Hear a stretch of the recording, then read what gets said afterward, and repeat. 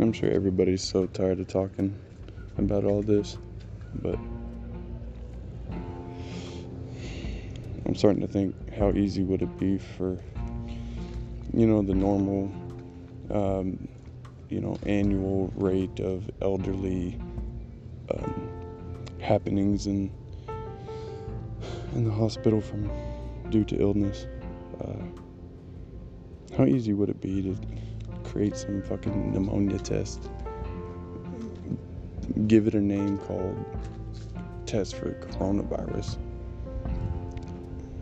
and then only test people that are already sick with pneumonia or some respiratory shit, and then quote unquote give them the C test. I think that's what I'm gonna start calling it. I don't know. Give them the corona test, and then when really it's just a test for fucking pneumonia or something. And I'm starting to think that's kind of what my dream was actually trying to tell me. Like, if you're sick in any way, congratulations, you have corona. But it's all propaganda. And that's just me speaking out loud. So take it for what you will. Keep on reading. Keep on keeping your eyes open and keep on praying. Because ultimately, I think, I don't know. Just pray.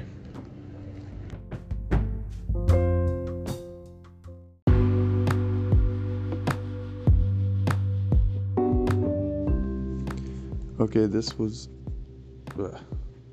I'm just going to read it.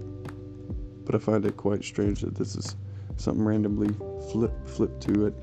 And I prayed to Jesus to speak through me and speak to me. And I told him, I'm listening. I'm ready to listen. And this is what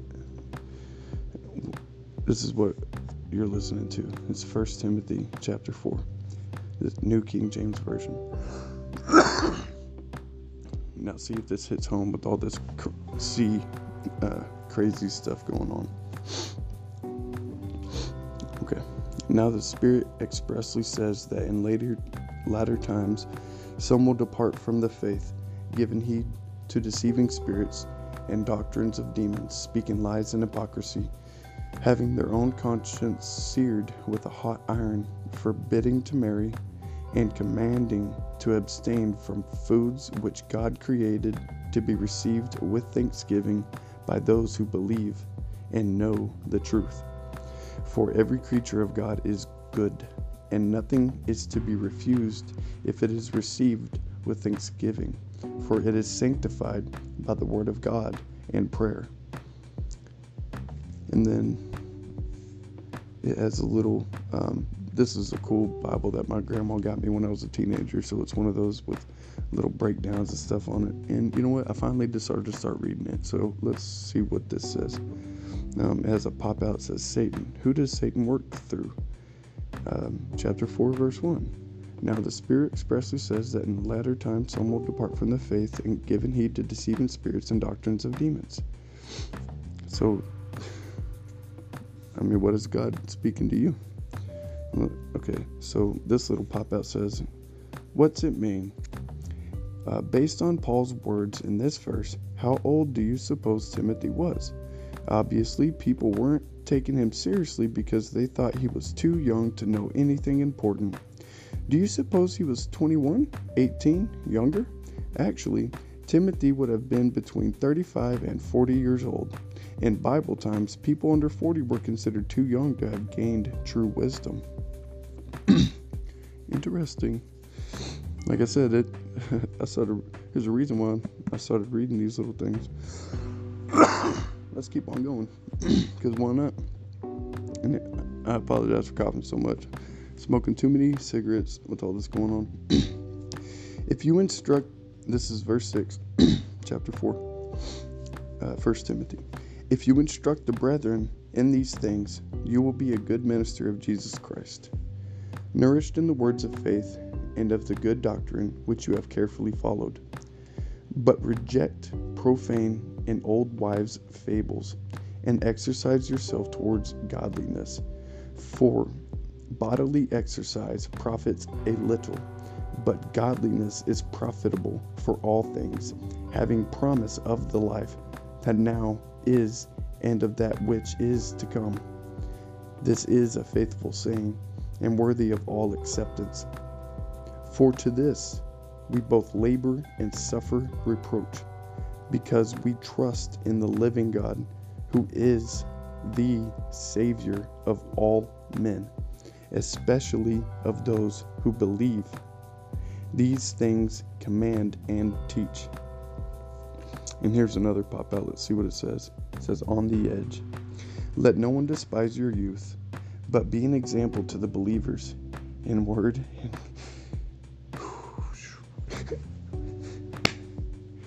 oh man, choking up for the world to see or hear. Who cares?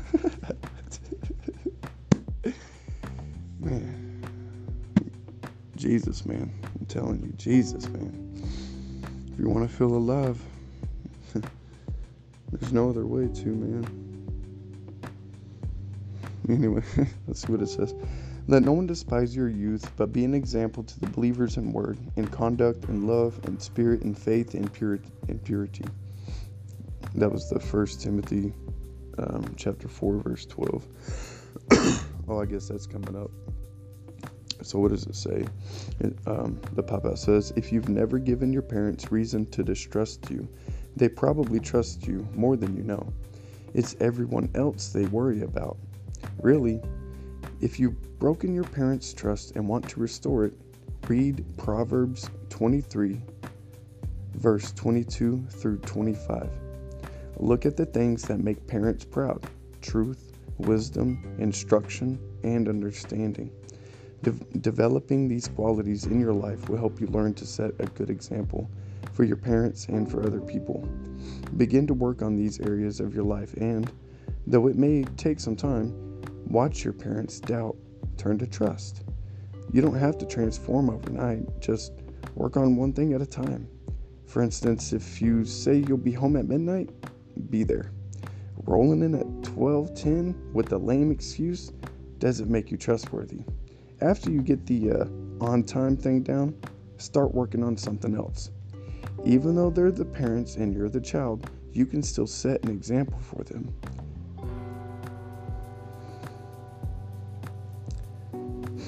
You can still earn their respect. They're watching you more closely than you think. See for yourself. Proverbs chapter 23, verse 22 through 25. Let's finish this chapter. It says, take heed to your ministry. Verse 12, chapter 4, 1 Timothy. Let no one despise your youth, but be an example to the believers in word, in conduct, in love, in spirit, in faith, in purity.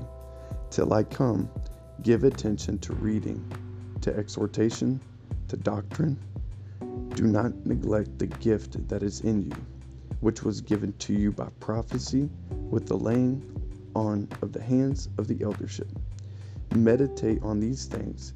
Give yourself entirely to them, that your progress may be evident to all.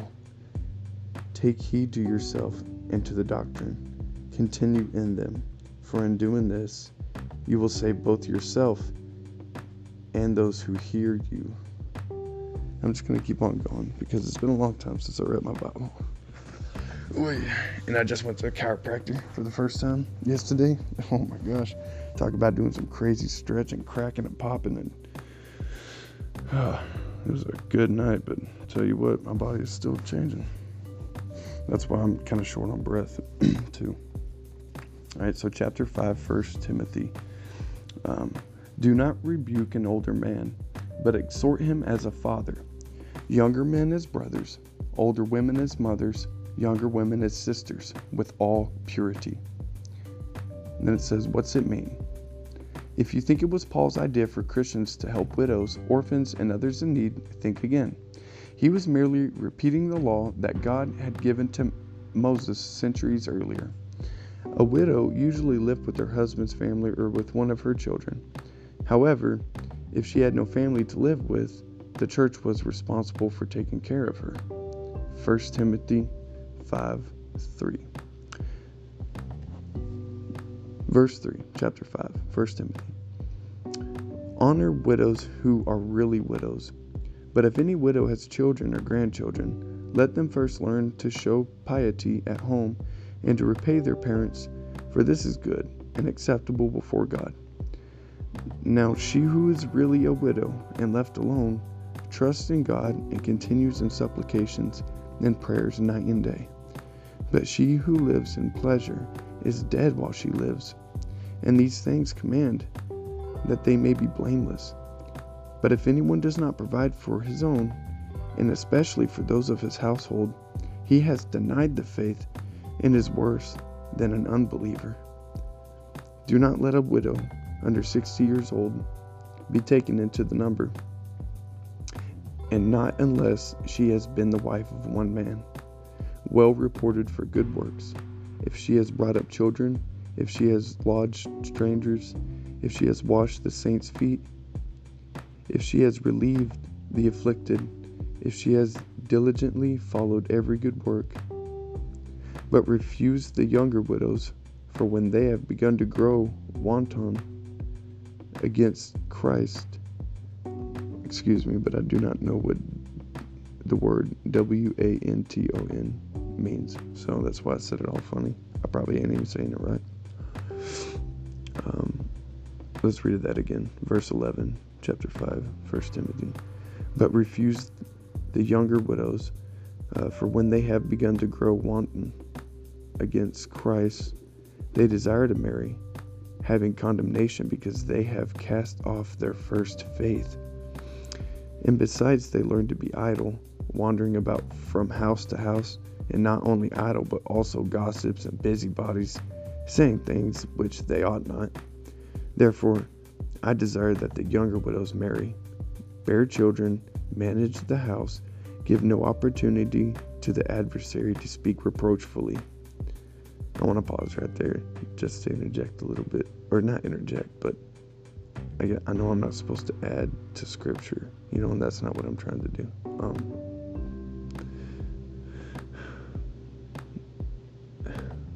There's a lot of truth in this, I guess. I'm just going to keep on reading because verse 15, chapter 5, 1 Timothy. For some have already turned aside after Satan. If any believing man or woman has widows, let them relieve them, and do not let the church be burdened, that it may relieve those who are really widows. And then there's a pop-up on the edge. But if any widow has children or grandchildren, let them first learn to show piety at home and to repay their parents, for this is good and acceptable before God. 1 Timothy chapter 5, verse 4. And then it says, the most wonderful thing you can give your grandparents is your time. That shows them that they are important to you. They are already so proud of you. They would love to get to know you better, to be seen with you, to be listened by you, or to be listened to by you. Making time for your grandparents lets them know that you appreciate all the sacrifices they've made and all the love they have shown. One of the best ways you can honor them is to ask questions and learn from them. Senior adults complain that one of the hardest things about growing older is not feeling useful anymore. Yeah, it's not what I was laughing at, by the way. Let your grandparents know that they are still needed. They are valuable and they are greatly loved. You hold such a tender place in their hearts, your grandparents will consider their time with you a treasure. And then it says, see for yourself. Leviticus chapter 19, verse 32, and then Proverbs chapter 17, verse 6.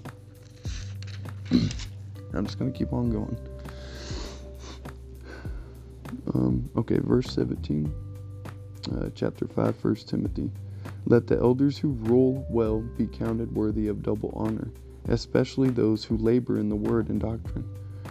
For the scripture says, you shall not muzzle an ox while it treads out the grain, and the laborer is worthy of his wages. Do not receive an accusation against an elder except from 2 or 3 witnesses. Those who are sinning rebuke in the presence of all, that the rest also may fear. I charge you before God and the Lord Jesus Christ and the elect angels that you observe these things without prejudice, doing nothing with partiality. Do not lay hands on anyone hastily, nor share in other people's sins. Keep yourself pure. Then it has a pop out. What's it mean? Can you imagine being told to drink wine for a stomach ache? In New Testament times, before antibiotics or other medicines were developed, wine was used as the cure-all. If you had any wounds that needed healing, you poured wine on them. If you needed a sedative or painkiller, you drank wine. 1 Timothy chapter 5, 23. Verse 23. Chapter 5, 1 Timothy. No longer drink only water, but use a little wine for your stomach's sake and your frequent infirmities. Some men's sins are clearly evident, preceding them to judgment, but those of some men follow later. Likewise, the good works of some are clearly evident, and those that are otherwise cannot be hidden. And before I finish, so I need to clarify, because some people just heard about wine, and I need to clarify. So this is chapter 3, verse 8, 1 Timothy. It says, likewise, deacons must be reverent, not double-tongued, not given to much wine, not greedy for money, holding the mystery of the faith with a pure conscience. But let these also first be tested. Then let them serve as deacons, being found blameless. Likewise, their wives must be reverent, not slanderers, temperate, faithful in all things. Let deacons be the husbands of one wife, ruling their children and their house as well, their own house as well. For those who have served well as deacons obtain for themselves a good standing and great boldness in the faith which is in Christ Jesus. I wanted to finish with that because verse 8, likewise, deacons must be reverent, not double-tongued, and not given to much wine. Don't let the devil twist. Just pray to Jesus, man. Just like, now's the time. I mean, it's always been the time, but it's like, this is a wake-up call for everybody, you know. And, well, at least, maybe not, you know. I can't speak for the world. I'm not of the world. But I don't know, something about Jesus, man. He's always there, and he always answers. He always answers. And if you don't want to look like a crazy person, there's other ways to thank Jesus out loud without saying thank you, Jesus, every 10 minutes or whatever, you know. But yeah, pray without ceasing. All right, y'all be good to one another. Take care of your family.